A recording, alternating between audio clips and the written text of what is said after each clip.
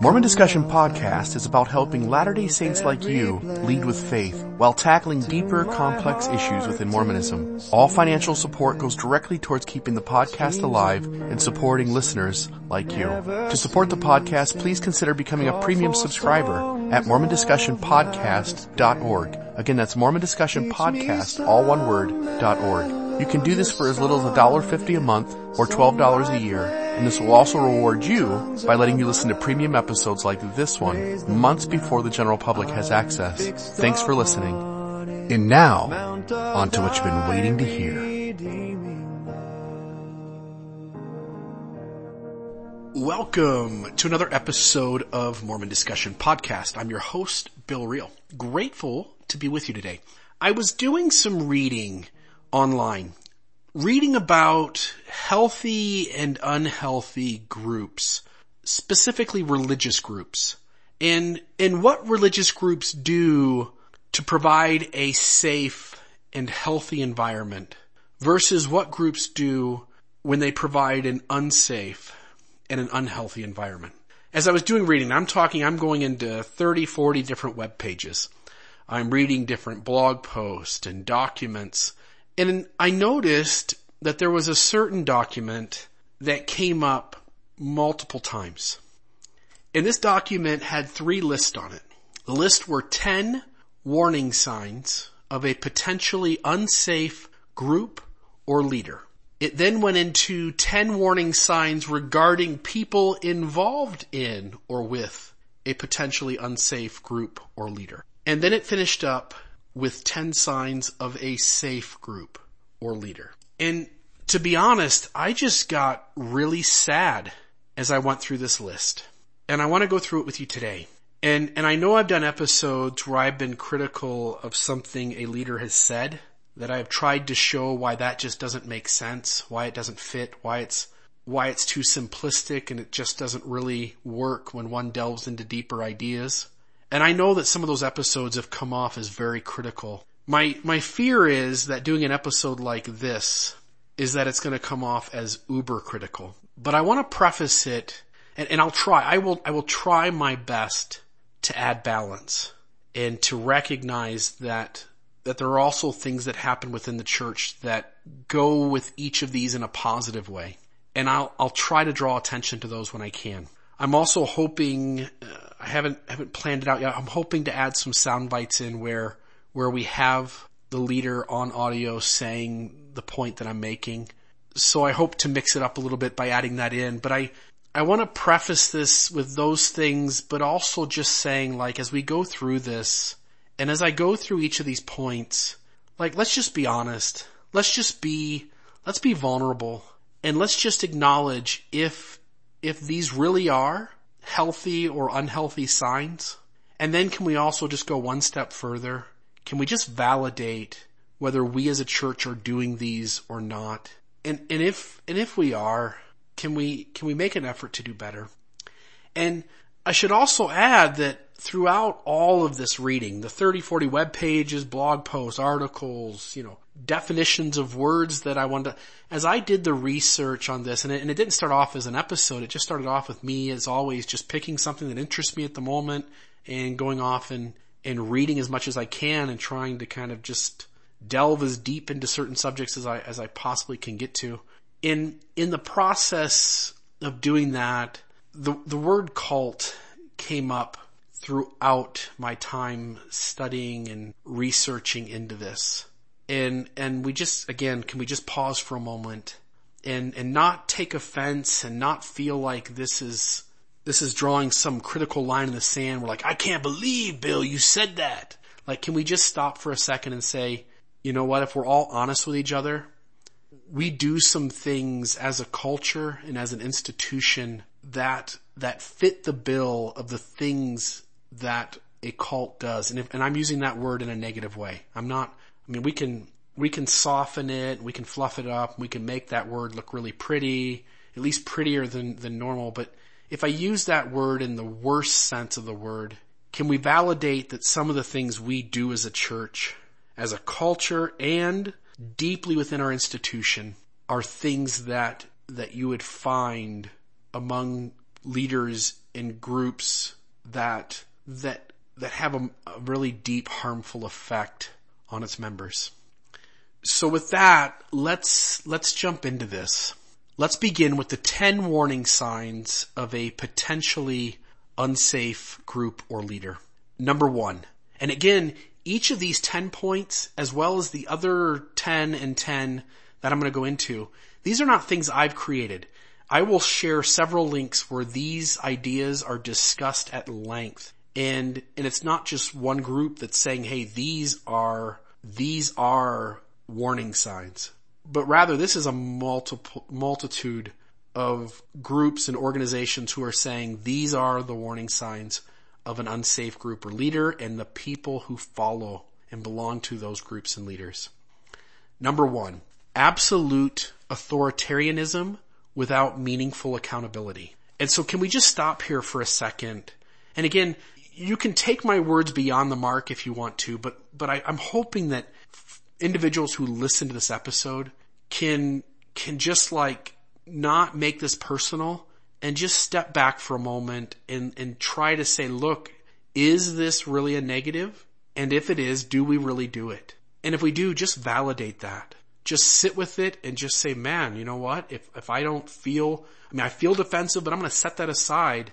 Is this really a warning sign, a negative thing? And does my religious faith do it? And so with this number 1 of absolute authoritarianism without meaningful accountability, let's talk about that for a moment. What kind of checks and balances is there for the top 15 leaders of the church?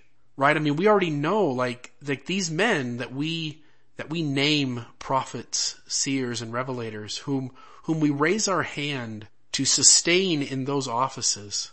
Is there any real checks and balances outside of those 15? I get that they will check and balance themselves, but I think, again, if we look at this logically and reasonably, any group of leadership that only checks and balances themselves, there's a lot of risk there.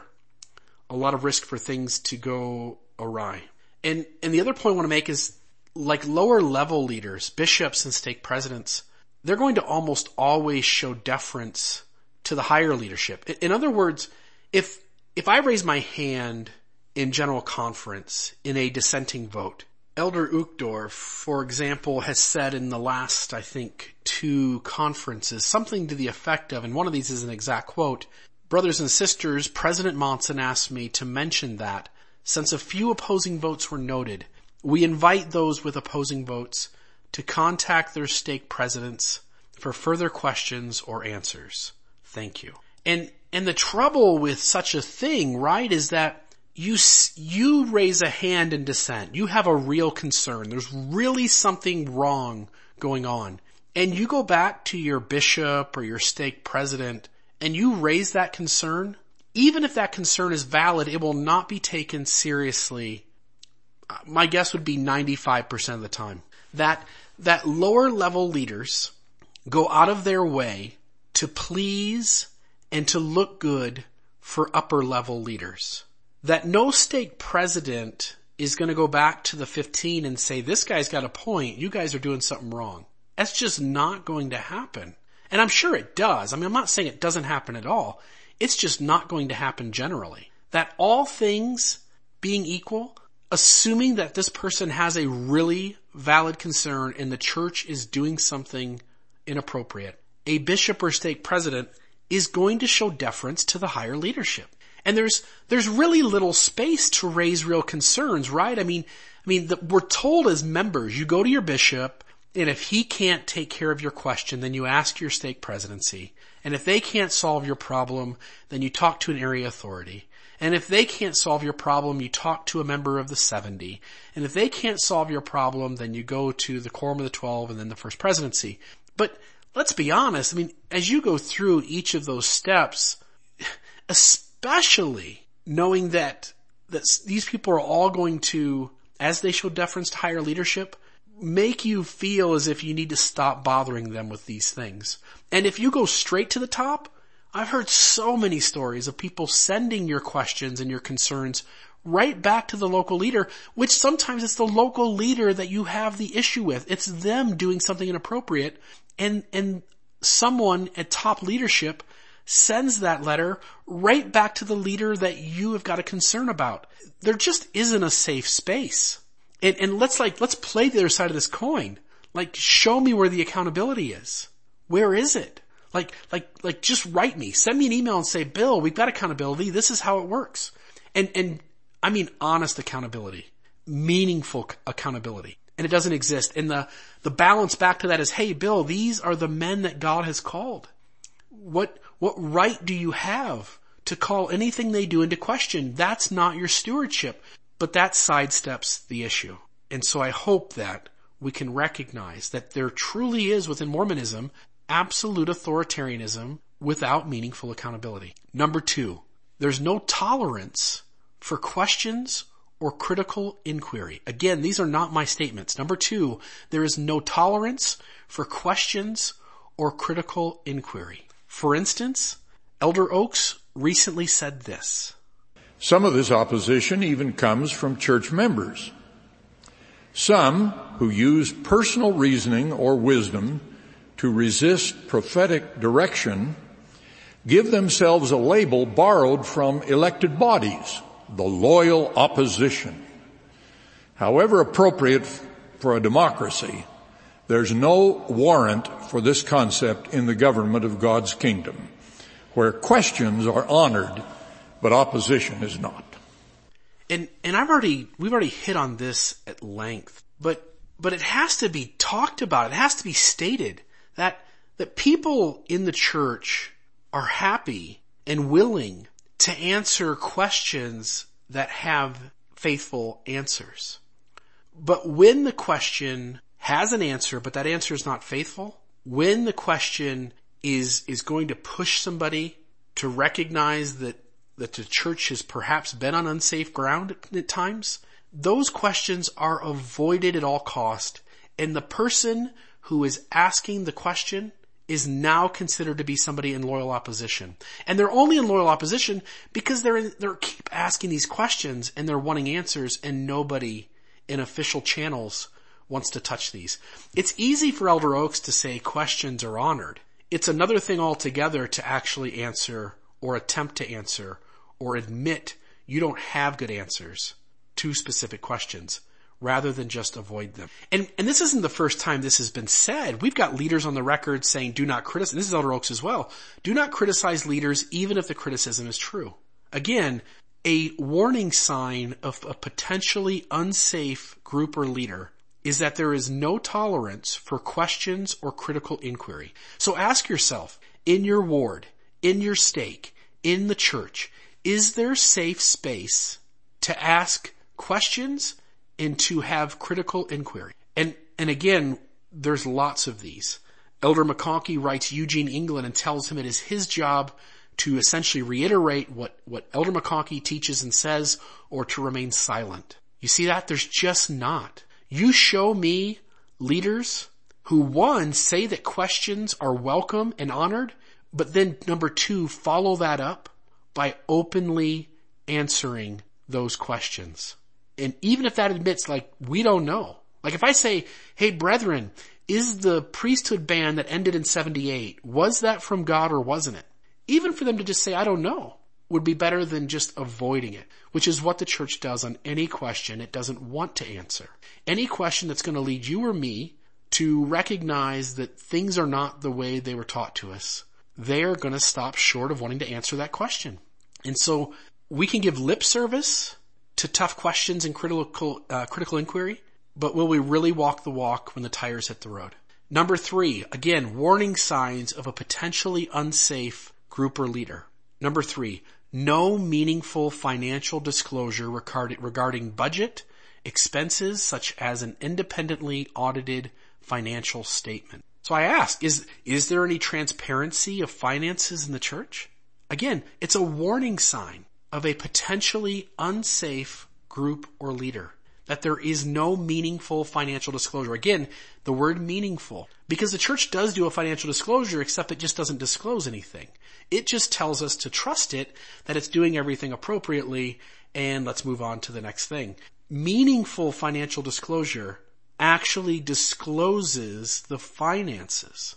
And we don't have that in our church. Did you guys know that the church owns more land in the United States than any other entity outside of the U.S. government? And we look at things like City Creek and these land deals in Florida. Newsweek several years ago did a thing on the business arms of the church. How much do our leaders make? These are all questions we want to talk about and ask about, but there's nothing. There is no financial transparency. Again, the church can do that or not do that. We can debate whether it's evil or not, whether it's good or not, if it's appropriate or not. But the point is that several entities trying to help us understand what are the warning signs of a potentially safe or unsafe group or leader point to meaningful financial disclosure being important to a safe group or leader. And I ask, does the church do that? Again, step back. Don't be defensive. Say, look, is financial transparency a sign of a healthy group or leader? And the second question is, do we fall, unfortunately, in with this unsafe warning sign? Number 4, unreasonable fear about the outside world, such as impending catastrophe, evil conspiracies, and persecutions. Look, we've had this throughout our church, and to be honest, in defense of the church, much of Christianity has had this. But I can't go into a priesthood lesson without the high priest telling me the world's going to hell, it's the last days, it's the wrapping up scene. And you even have leaders doing this as well. You have manuals. You've got the Brigham Young manual you used several years ago. Talks about the last days and talks about all the atrocities that shall be on the earth. You've got Elder Nelson in a recent CES fireside. He says, you are living in the 11th hour. The Lord has declared that this is the last time he will call his laborers into his vineyard to gather the elect from the 4 quarters of the earth. And when you take those ideas in that quote and you go back into Mormonism and you start studying what the last days are and what it means, it is to a T that, yeah, sure, the church is on the earth and positive things are happening, but generally the world is becoming a really bad place. And so there's this idea that we scare people. We are the true church and we're calling everybody in and this is the 11th hour. We scare people to death. And the reality is when you look at all the indicators that sure, there's problems and some problems are growing. But so many things are so much better today than they were 20 years ago or 50 years ago or 150 years ago or 500 years ago. People can read. There's better health care. People have better jobs. People have report more happiness in their life. When you look at the world in general, there are less people starving to death. There are more people able to live a life with joy within it. And so I just think it's unfair to say that the world is going to hell in a handbasket when that's not necessarily the case, but certainly our religion, our faith teaches that and talks about that. And I think if you went to any believing Orthodox Latter-day Saint and you said, describe to me the last days, I am almost guaranteeing to a T the negative would far outweigh the positive. And we would say that, look, we are in those last days. And to a T, almost every one of them would say the world is getting worse. It's this fear created within us that the world is going to get really, really bad. And thank goodness we're on the right team and we're in the right place. And all that does is make it us versus them when it comes to those in the church and those out of it. Number 5, there is no legitimate reason to leave. Former followers are always wrong in leaving. They are negative or even evil. And we've got lessons that point to this. I was just in a lesson last Sunday. It was the Book of Mormon Gospel Doctrine class where they talked about Alma the Younger and the sons of Mosiah and how they were unbelievers. And then all the questions in the manual point us to talk about those unbelievers and to talk about them in a negative way. Let me ask you, can you find me any Orthodox Latter-day Saint who publicly talks about the fact that there's good reasons, valid reasons, authentic reasons to leave Mormonism?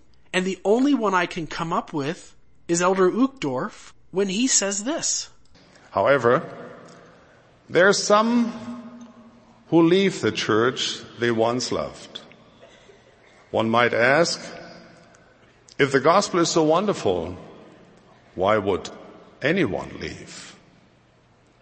Sometimes we assume it is because they have been offended or lazy or sinful. Actually, it is not that simple. In fact, there's not just one reason that applies to the variety of situations. Some of our dear members struggle for years with the question whether they should separate themselves from the church. In this church that honors personal agency so strongly, that was restored by a young man who asked questions and sought answers, we respect those who honestly search for truth. It may break our hearts when their journey takes them away from the church we love and the truth we have found.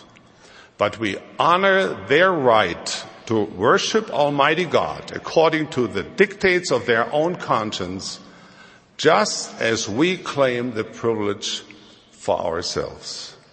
That's it.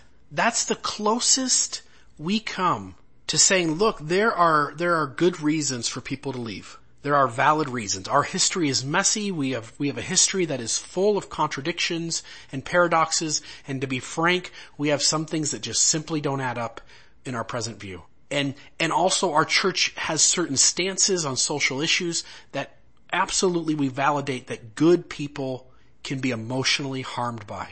But we don't do that. Instead, we paint anybody who leaves the church as a negative. We paint them as apostate. We paint them as perhaps evil. We paint them as lost or having gone astray, as being deceived by the adversary. Why not just back up and say, man, there's a lot of different viewpoints out there. There's a lot of things going on, and some of these things we're not doing so well. And it's absolutely reasonable and valid for some people to see the negative as far outweighing the positive, and not that they're not bad for not wanting to stay in spite of being harmed or hurt. Again, number 5, there's no legitimate reason to leave. Former followers are always wrong in leaving. They're negative or even evil. Again, Uchtdorf's the closest to come to it when he says that some have made mistakes, and those mistakes may have violated, among other things, doctrines. But no one in an official position validates outside of that our history and theology is really messy. It has real, serious contradictions. Nobody does that. And when you don't do that, then folks who leave, you think it's just silly they're leaving. They're just weaker than you are. They were just offended by somebody. They just want to sin. Instead of coming up with reasons why they did it that place the blame on them, I think a sign of a really mature faith is when it's willing to place the blame on itself and say, look, we caused some of this.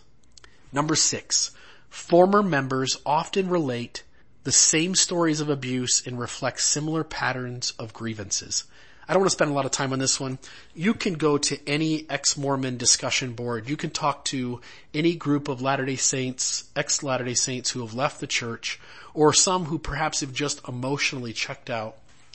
And you'll find that Mormonism is one of the groups within the world that has the largest voice of dissenters. That when people leave their Methodist church, they just leave. They just go on to something else.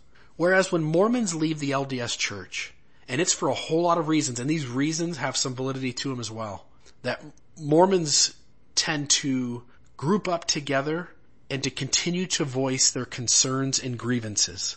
And you can find that all throughout the internet and in the real world outside of the bloggernacle as well. Number 7, again, these are the top 10 warning signs of a potentially unsafe group or leader. Number 7, there are records, books, news articles, or television programs that document the abuses of the group or leader. Again, we have this persecution complex. We like to say that, look, man, we're the true church, and what do you expect other than Mormonism to be persecuted because it has the truth? That's the easy step for us as believers to do. But what it does is it fails to have us actually step out of our own shoes for a second and actually look at why people feel this way. Why are people this dead set on speaking out against Mormonism? There's a lot of time spent on those who are disillusioned or on the outside documenting the ills of Mormonism, Mormons have a persecution complex. And we wear this as a badge of honor. But one must ask if there's any truth to the criticisms these groups, the criticisms that they're making. Why does Mormonism get so much criticism? And if you're going to argue it's a sign that you're right and Satan is working against you, then Jehovah's Witnesses, Scientology, Muslim extremists, all of those guys probably have as much or more truth than you do. It's not a valid reason. It's easy when you're on the inside to say, yeah, it's just because the adversary's helping these people and he's feeding them their thoughts and man, what do you expect but us to be persecuted? But the reality is, like, step back. Are the reasons that you're being persecuted, are they real reasons, like good reasons? Like, are they really good things for people to stand up and to raise as concerns?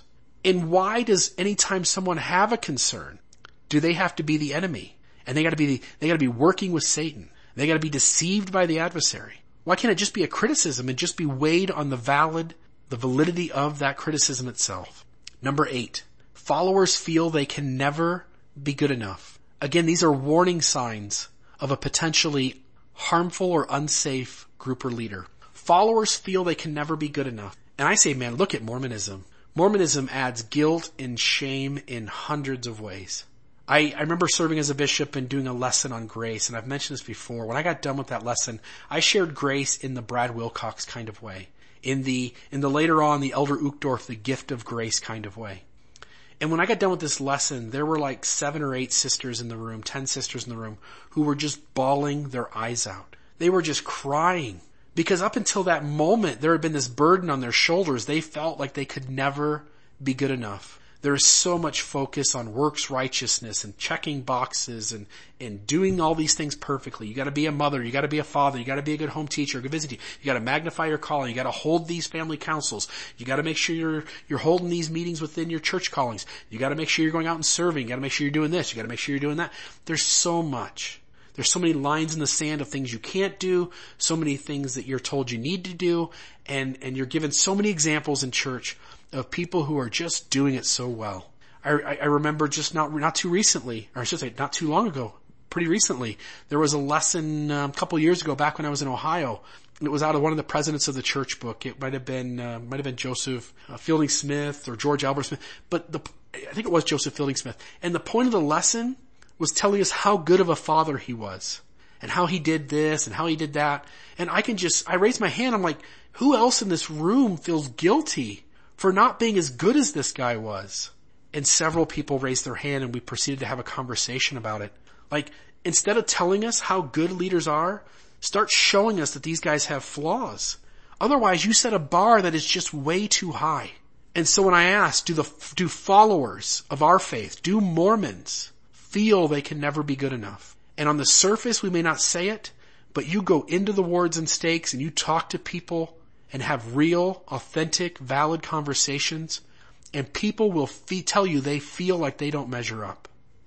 Number 9, the group or leader is always right. And that is throughout Mormonism. You have President Benson reiterating George Albert Smith, reiterating Wilford Woodruff that the prophet can never lead the church astray. And yet I can show you documented instances where the prophet thought he was declaring the mind and will of God, declaring the doctrine of the church, only to have later leaders or that leader himself be disavowed, to have later leaders disavow those previous leaders. We absolutely have leaders who have led the church astray. Sure, maybe the church got back on track. Maybe God's always in charge from a distance. Sure, we can argue all that. But if we're going to say these guys are prophets, seers, and revelators, and the Lord will never permit them to get serious things wrong, that's hogwash. Again, the group or leader is always right. We're told to follow the prophet. We sing it to our kids. Dissent is unwelcome. Opposition will not be tolerated. And strong opposing opinions are dealt with. Look at every single person who has spoke out publicly. Once they cross a certain line, once they're pushing too hard for us to come to grips with the negative things we do, they are dealt with. Number 10, the group or leader is the exclusive means of knowing truth. or receiving validation. No other process of discovery is really acceptable or credible. And you see, while we give talks that say that one must go to the Holy Ghost to learn truth, man, we could pull out Moroni, chapter 10, 3 through 5, and we take it into people's homes and we say, look, by the power of the Holy Ghost, you can know the truth of all things. And that's beautiful. And so we immediately, we go into people's homes and we say, look, go pray about this. Go and find out from your inner authority. Go find out from the Holy Ghost within you. But the question is, the moment that person actually joins the church, and at some point along the way they raise their hand and go, guys, I'm not really comfortable with what we're doing here. It is taught both publicly out loud as well as subliminally in our cultural way of handling things, that if your truth is different than the truth of someone higher up in authority or someone with more stewardship, then it's almost always you who is wrong. And even if you're not wrong, you got to be quiet about it. The truth you learn either needs to mesh with the words of leaders, or your insight is the one that's wrong. We are never taught as Latter-day Saints to feel safe in holding a truth that those higher up disagree with. Think about it. You're told that anytime something happens in the church, go pray about it and go get your own answer. But we're never told what to do when that answer contradicts the answer of those higher up. I can tell you of hundreds of people who I have spoken to personally or had them send me emails where they say, look, man, this policy came out last November and I absolutely disagree with it. And yet there is no room publicly within official channels of the church to say such a thing.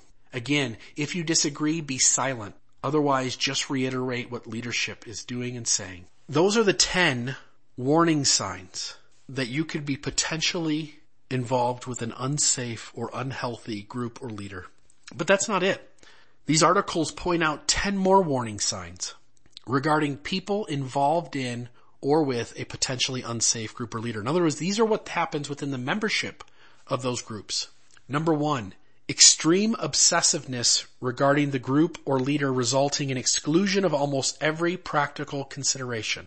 This idea that we are so enamored by our leadership that any kind of practical consideration coming from the bottom up is almost excluded to a T. And this being enamored with leaders, it also goes further than that. Like in the temple, we covenant to not speak ill of the Lord's anointed. And this covenant keeps most members from even approaching any kind of honest and authentic discussion of raising real concerns and criticisms of the system or the leaders that run it. Again, a warning sign of people involved with a potentially unsafe group or leader. And we do that. Number 2, individual identity. The group, the leader, and or God as distinct and separate categories of existence become increasingly blurred. Instead, in the follower's mind, these identities become substantially and increasingly fused as that person's involvement with the group or leader continues and deepens. You see, Mormonism is more than a religion. It's a way of life. It is consuming. It is such a large part of your identity. Words like church or God, we can't figure out where one line stops and another one begins. When one says, I have a testimony of the gospel, a Orthodox Mormon almost unknowingly has connected the dots of gospel and church completely intertwined and together. There is little room to separate these things. It's a way of life. It's so consuming and it's such a large part of your identity. It is simply unpractical to question that. You see, the church weaves all this together so strongly that it becomes unnatural to question your beliefs, to question those structures. The structure itself naturally inhibits a large section of its membership from feeling empowered or even aware of their ability to question. And there's such a risk involved in doing so. Number 3, whenever the group or leader is criticized or questioned, it is characterized as persecution. I mean, again, ask yourself, is this an unhealthy trait? And if you say, yeah, it is, and then say, do we do that? And you can see right away, early on in our history, right? The Mormon Expositor is burned down. The Expositor newspaper is burned down at the request of Joseph Smith and other leaders. Why? Because it's criticizing church leaders. Yeah, but those were all lies. No, they weren't. We now are almost to the point where we're acknowledging that the things the Expositor wrote about actually were true. They were real, valid criticisms. How about the government with polygamy? Right? We kind of point to the government and say, oh, they're trying to stop us from practicing polygamy. Well, have we ever asked ourselves, like, is there really good reasons to stop polygamy? And certainly if we look at these fundamentalist groups, if we look at the FLDS Church and others, we can see the abuses that are occurring. And it's easy to say, yeah, but we didn't do that. And I say sadly, yes, we did. When you look at Warren Jeff's group and you say, what are the atrocities there that I am not comfortable with?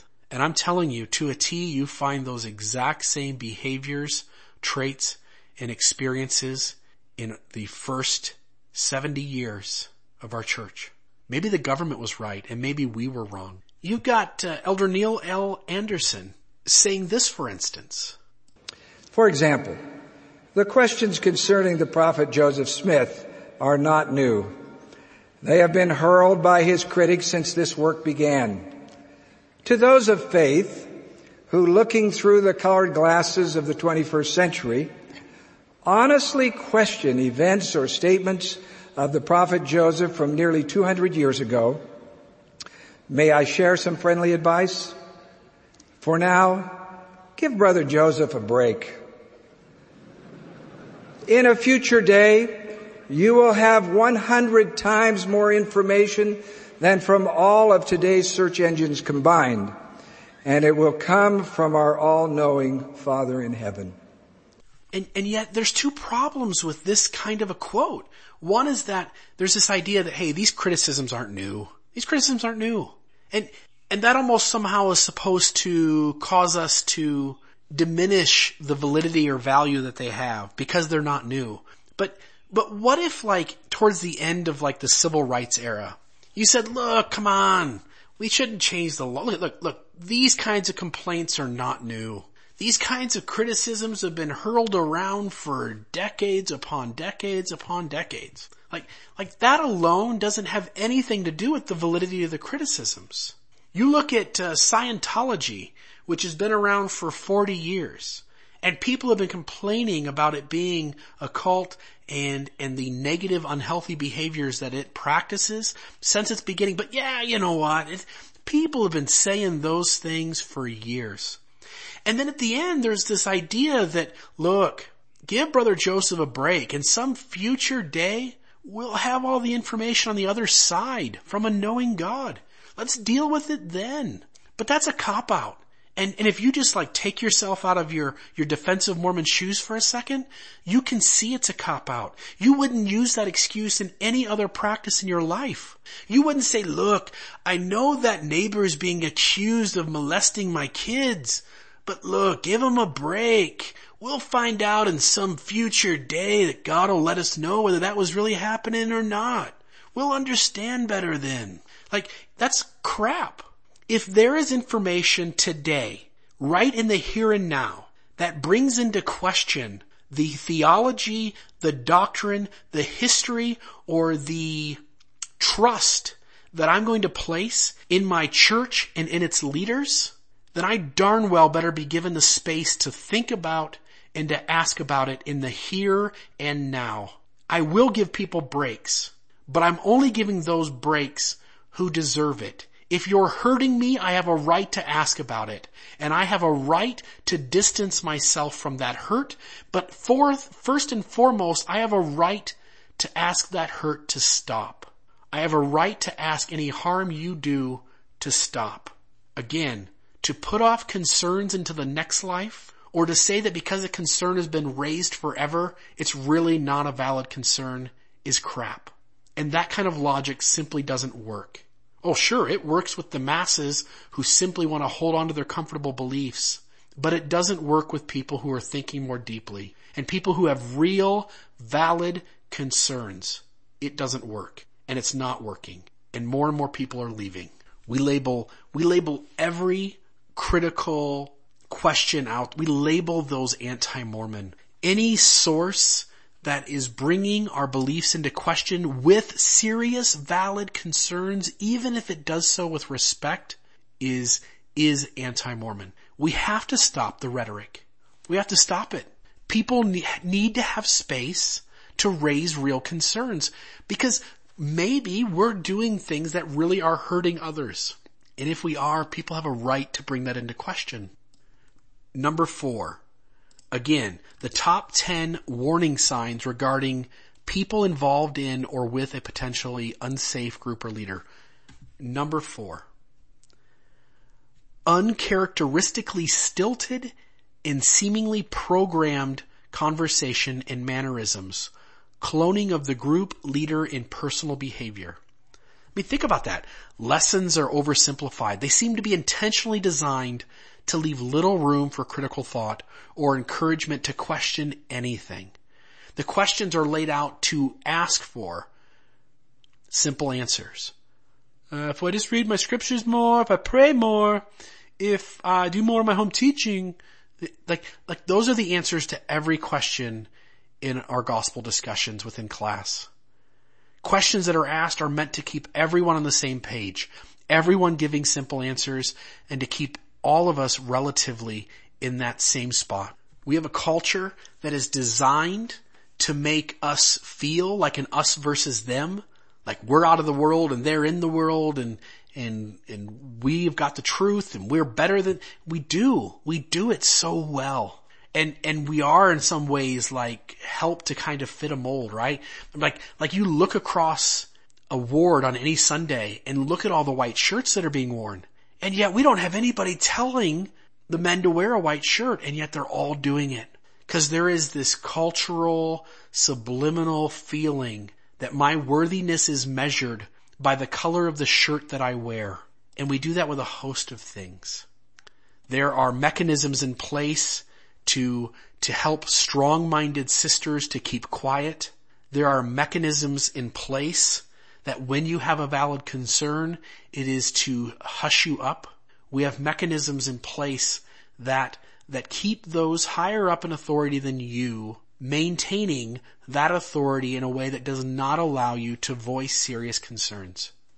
Again, uncharacteristically stilted and seemingly programmed conversation and mannerisms, cloning of the group and leader in personal behavior. Look at the lines like the word of wisdom, tithing. You can name 50 other things that we do, some significant, some less significant.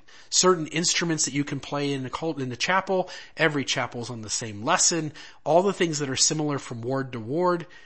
It's all meant to have us feel more comfortable in the group, to help us all look and feel and sound the same, and to not give a safe space for the one person on one side of the room and the person on the other side of the room to recognize that they're both struggling with the paradoxes and things not adding up. Number 5, dependency upon the group or leader for problem-solving solutions and definitions without meaningful reflective thought. A seeming inability to think independently or analyze situations without group or leader involvement. Think about that, right? You are taught to go to the bishop, even if he is severely unqualified to solve your issue, right? You go in there because your marriage has an issue. You go in there because you have a pornography addiction. You go in there because you and your spouse have some issue with your children. Whatever it is you go for, majority of the time that person is unqualified to give any kind of counseling, therapy, psychiatric, psychology help that you need. And often, and man, bless their heart, those bishops and stake presidents for their service. But let's just be authentic. Like, if you don't know how to really help somebody in therapy, can you imagine the harm you can do? And it happens every day in the church when lay leaders overreach beyond their pay grade, when they overreach beyond their qualifications. And sure, sometimes inspired things happen. Sometimes incredibly positive things happen. But we also need to recognize that bishop, because he's not trained in a whole host of things that he needs to deal with, that there's also a lot of harm to be done and a lot of damage being done. Raise your hand in conference. We already talked about this. You get sent back to your bishop or stake president. That is the official council now. It used to be you got to sit down with a general authority and voice your concern. Not anymore. Go see your bishop and stake president, and again, who are they going to show deference to? Do you feel like we're given the safe space to think for ourselves, to think independently, to analyze situations? Are we able to solve problems on our own? Are we able to come up with solutions?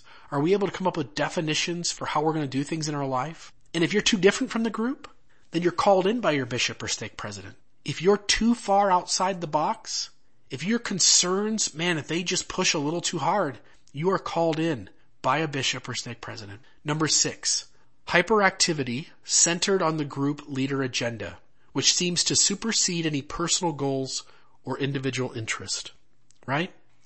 There are things we do within the church. It keeps us so busy and concentrated on church programs, on callings and assignments that you have little time for deeper faith development, little time for real educational study, for critical inquiry, for time to develop a view of the universe where you can step back from being in this isolated, persecuted, complex little group of Mormons and to step back and see the beauty in people and in the world outside of your faith. Like to see just how good people are that are not Mormon. Like ask yourself, does the church focus on hyperactivity within it that concentrates on the group or leader agenda? I just talked to somebody last week who made mention that they were in a leadership position in the ward, that they had a calling where they were to oversee the youth and need to be there on Wednesday nights for mutual. And then this one Wednesday night, this person in leadership, they had a friend in town who hadn't been in town in 10 years and wasn't going to be in town again for another 10 years. And they were only in town for that evening. And this person went to their bishop and said, "Bishop, I need you to cover for me or find someone else, or, is it okay if I step away? One of my counselors will be there, but I won't be there. I've got this friend in town and I just really need to spend some time with her." And this bishop said, "No, you got to be there. You accepted this calling. You got to be there." And I get it. That probably isn't the norm, and that probably isn't the experience from leader to leader who has a similar situation. But we certainly have things within our culture that set up for these kinds of things to happen. And certainly Mormonism, more than 98% of other groups and churches and institutions out there, certainly has what I would call hyperactivity, centered on the group or leader agenda, which seems to supersede any personal goals or individual interest. Number 7, again, 10 signs, 10 warning signs regarding people involved in or with a potentially unsafe group. Number 7, dramatic loss of spontaneity and a sense of humor, right? Anything unusual or different is seen as threatening. Any discussion outside what is seen as safe or comfortable elicits defensiveness, and one abruptly withdraws from the subject matter. There's a lack of a sense of humor when it comes to like life and just what life happens, and a dramatic loss of spontaneity. Number 8, increasing isolation from family and old friends unless they demonstrate an interest in the group or leader. How about temple worthiness being used in a sense to hold one hostage? Like you join the church, you have a testimony, you have kids, you raise your kids, and all of a sudden your faith changes and you no longer think the church is what it claims to be. And yet now if you withdraw, you miss your children's weddings. If you withdraw, you miss participating in the ordinances of your child. In some ways you are held hostage. And there are cultural applications and practices and behaviors in our faith that isolate us from family and old friends. My mother and father are not members of the church. They couldn't go to the temple to see me and my wife get sealed. They couldn't see us get married. And at the time I thought, man, this is the right thing to do, and sorry about them. And I'm telling you now, looking back, it's awful and it's atrocious. And we should never draw those kinds of lines. I've got family who will hardly speak to me on any kind of personal, just enjoyable conversation level, because they now recognize that my beliefs in Mormonism are much, much different than theirs. I've had people unfollow me And I get it. Some of the things I say on Facebook are critical, but I've seen other people on Facebook get unfollowed for saying almost nothing. Like if you dissent with any piece or part of Mormonism, you're making Orthodox Mormons so uncomfortable that they now will isolate themselves away from you and away from their friends. Number 9, anything the group or leader does can be justified no matter how harsh or harmful. Heck, look at the policy. We've already gotten word out there in that space that not everybody is on board with this. And yet it is put across because this is leadership and we have done it. We're putting our foot down and we'll call it revelation if we have to. And this is it. It is on. Anything the group or leader does can be justified no matter how harsh or harmful, right? And the group, right? The membership, they look at this leadership and they say, well, if they're doing it, it must be right. When that policy first came out, the exact same people who were saying, no way, man, this is fake, this isn't real, this is a hoax. Those exact same people, once they came face to face with realizing that it was real, they're the same people who say, no, that's a good reason, protects the kids. No, it's definitely healthy, definitely the right thing to do, protects the children. How about old views that were once taught as doctrine, and now the new views decree these old views false and harmful, but there's no even public discussion or awareness of the smoke and mirrors that were used to kind of take your view, right, off of the one hand to go see the other. It was a sleight of hand in those instances. A sleight of hand occurred and nobody stopped to acknowledge it or talk about it. Anything a group or leader does can be justified. Number 10, former followers are at best considered negative or worse, evil and under bad influences. They cannot be trusted and personal contact is avoided. How about Elder Clayton recently telling members at graduation to disconnect immediately from those who have strong views against the church? I could sit and read quotes from Mormon Think on shunning. Go to Mormon Think. It's a website made by those either still in the church or those who are ex-Mormons who are putting tons of quotes about troublesome aspects of the church onto a webpage. And look at the quotes on shunning. There's like 8 of them, right? And these are ones that every couple of years, every 5 years, you get this quote in Mormonism where somebody says something like, man, if somebody's doing something that falls outside of our beliefs, like get away from them. And outside of Uchtdorf, like name one time the church has validated that those who left or the concerns they raise are valid and that they were valid in doing so and that they are just as good of a human being as those who stay. Show me somebody who says that. They don't.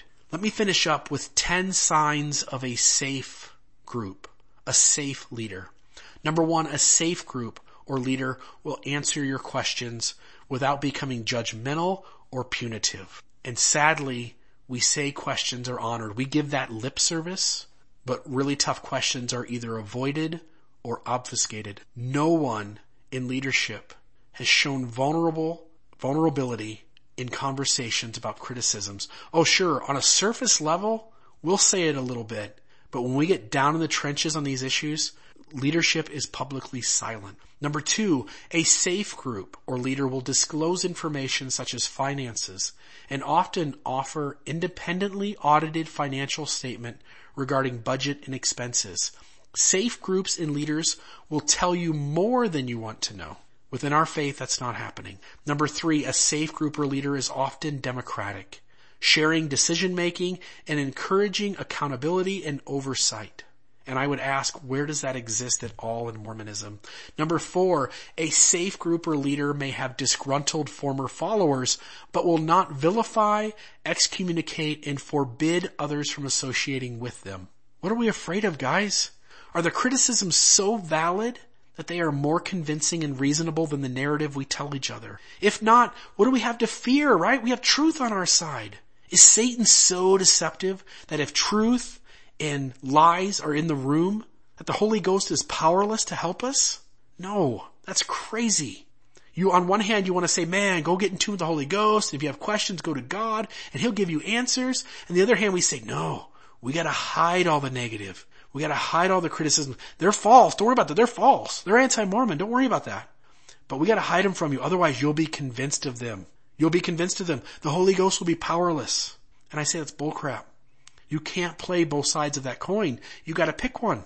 Number 5, a safe group or leader will not have a paper trail of overwhelmingly negative records, books, articles, and statements about them. When you welcome criticism and validate the issues as just that, valid, then you take the power away from those who raise such concerns. I mean, give an example. What would a voice like John Dehlin in Mormon Stories have if the church had been transparent and allowed space for concerns and criticism from the beginning? He'd have no voice. He only has a voice because he is raising concerns, and when he started, in the only safe space that was out there to talk about those things. You couldn't do that within church circles. That if we're transparent, that if we validate concerns, if we give a safe space for people to raise those concerns, then the power of the critic is gone.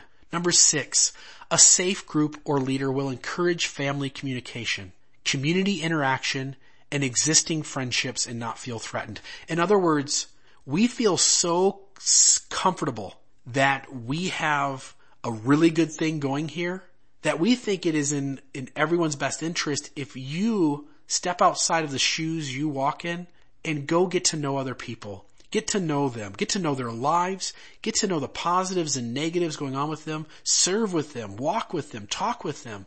And there's no threat there for us. A safe group or leader will encourage family communication, community interaction, and existing friendships and not feel threatened. Again, what do we fear? Is Satan's lies so convincing that the Holy Ghost is powerless that we must avoid alternative perspectives? And it's true, right? Don't read what the critic writes. Give Brother Joseph a break. Don't worry about those criticisms now. We'll find out the truth later. What do we fear, guys? What are we afraid of? Number 7, a safe group or leader will recognize reasonable boundaries and limitations with dealing with others. In other words, is it really appropriate that adult men interview girls about sexuality? Or is this an issue about you need to recognize the authority we have? What are reasonable boundaries? What are reasonable limitations when dealing with others? Is it possible that bishops really aren't the best person to counsel people on things that he's unqualified to assist with? Is it possible that men have no business interviewing young girls about sexuality? Is it possible that those in authority at the very here and now are exercising in authority unrighteously and causing abuses which need added accountability? Number 8, a safe group or leader will encourage critical thinking, individual autonomy, and feelings of self-esteem. Again, we give lip service to it. We say questions are welcome. Bring your questions. They're honored. Questions have always been good. Joseph Smith had questions. But in reality, the opposite message is much louder and clearer. Number 9, a safe group or leader will admit failings and mistakes and accept constructive criticism and advice. And yet we have our leaders saying that we do not offer apologies. And I ask, what checks and balances do we have that actually work and are reasonable? Reasonable. Not reasonable to those in that power authority or those who have taken a vested interest in defending that power and authority, but I mean just at a common level where 50 Mormons and 50 non-Mormons got together in a room and said, what's the most reasonable way to have checks and balances in a system like this? Are the ones we have in place reasonable? Number 10, a safe group or leader will not be the only source of knowledge and learning, excluding everyone else, but he will value, or the group will value, dialogue and the free exchange of ideas.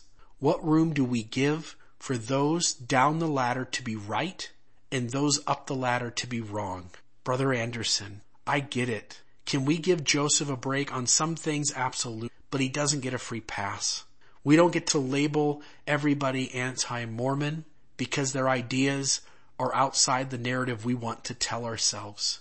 Every change we've made in our history, the printing of the gospel topic essays on LDS.org, the acknowledgement of Elder Ballard that gone are the days the willingness of Elder Snow, the church historian, to say we need to be more transparent, and we're trying to do so. The Church History Museum adding insights about other versions of Joseph Smith's first vision and discussion about Joseph Smith using a stone in a hat. The Ensign article, which now for the first time talks about the seer stone. All of these things came because people have demanded that the narrative we tell is not accurate and have demanded that it be made more accurate. It's only when there's a critical voice. It's only when concerns are permitted to be raised, or raised even without that permission, that healthy changes are made. It's only because of organizations like Ordained Women that we now have made some small baby steps in sisters being able to give prayers in conference, sitting up on the stand with the brethren, and now being invited into meetings at the ward level, meetings that they weren't invited to before, and now told that they should have input into the things that we say and do and teach. I'm telling you, the only reason these changes have come is because there's been a critical voice. And so for anybody listening today, as I wrap this up, may I share this concluding thought. I love the church. I don't want to go, but I can't just be silent as we do things that are unhealthy, that are harmful, that do damage to others. To any Latter-day Saint listening who feels like, man, Bill Reel is just too critical and he just needs to go away. Whether you are just a lay member in some ward or whether you are in the top leadership of the church, it's my prayer that you'll look at the things I've shared today and ask yourself, are we really a healthy and safe organization? Or do we have a lot of work to do to move past the behaviors that we have to come to a place where the restoration can be more beautiful, more safe, more healthy for those who are among its leadership? Can we do things that end people feeling like the only recourse they have is to take their life? Can we make things so beautiful that if people choose to leave, they're not looking back to complain? Can we take a serious look in the mirror and ask ourselves, are these warning signs, are they valid? And are we practicing those? And if we are, can we do something to fix them? I acknowledge that there are good leaders in the church, that there are good people who are doing the right thing in individual circumstances. But I also bear testimony that at large and in general within our culture and our institution, we have a lot of harmful practices that need to be addressed and need to be fixed. It's my prayer that we not only give Joseph a break when he deserves it, but that we give those who raise critical concerns a break when they raise a dissenting voice to point out things that we can do better, and that we might look in the mirror and not be so defensive as to protect ourselves or to keep ourselves comfortable, but might we break our minds and hearts wide open with a willingness to accept constructive criticism for what it is and to make the necessary steps needed to be more like Zion. That's my prayer. May the Lord warm your shoulders in the sacred name of Jesus Christ. Amen.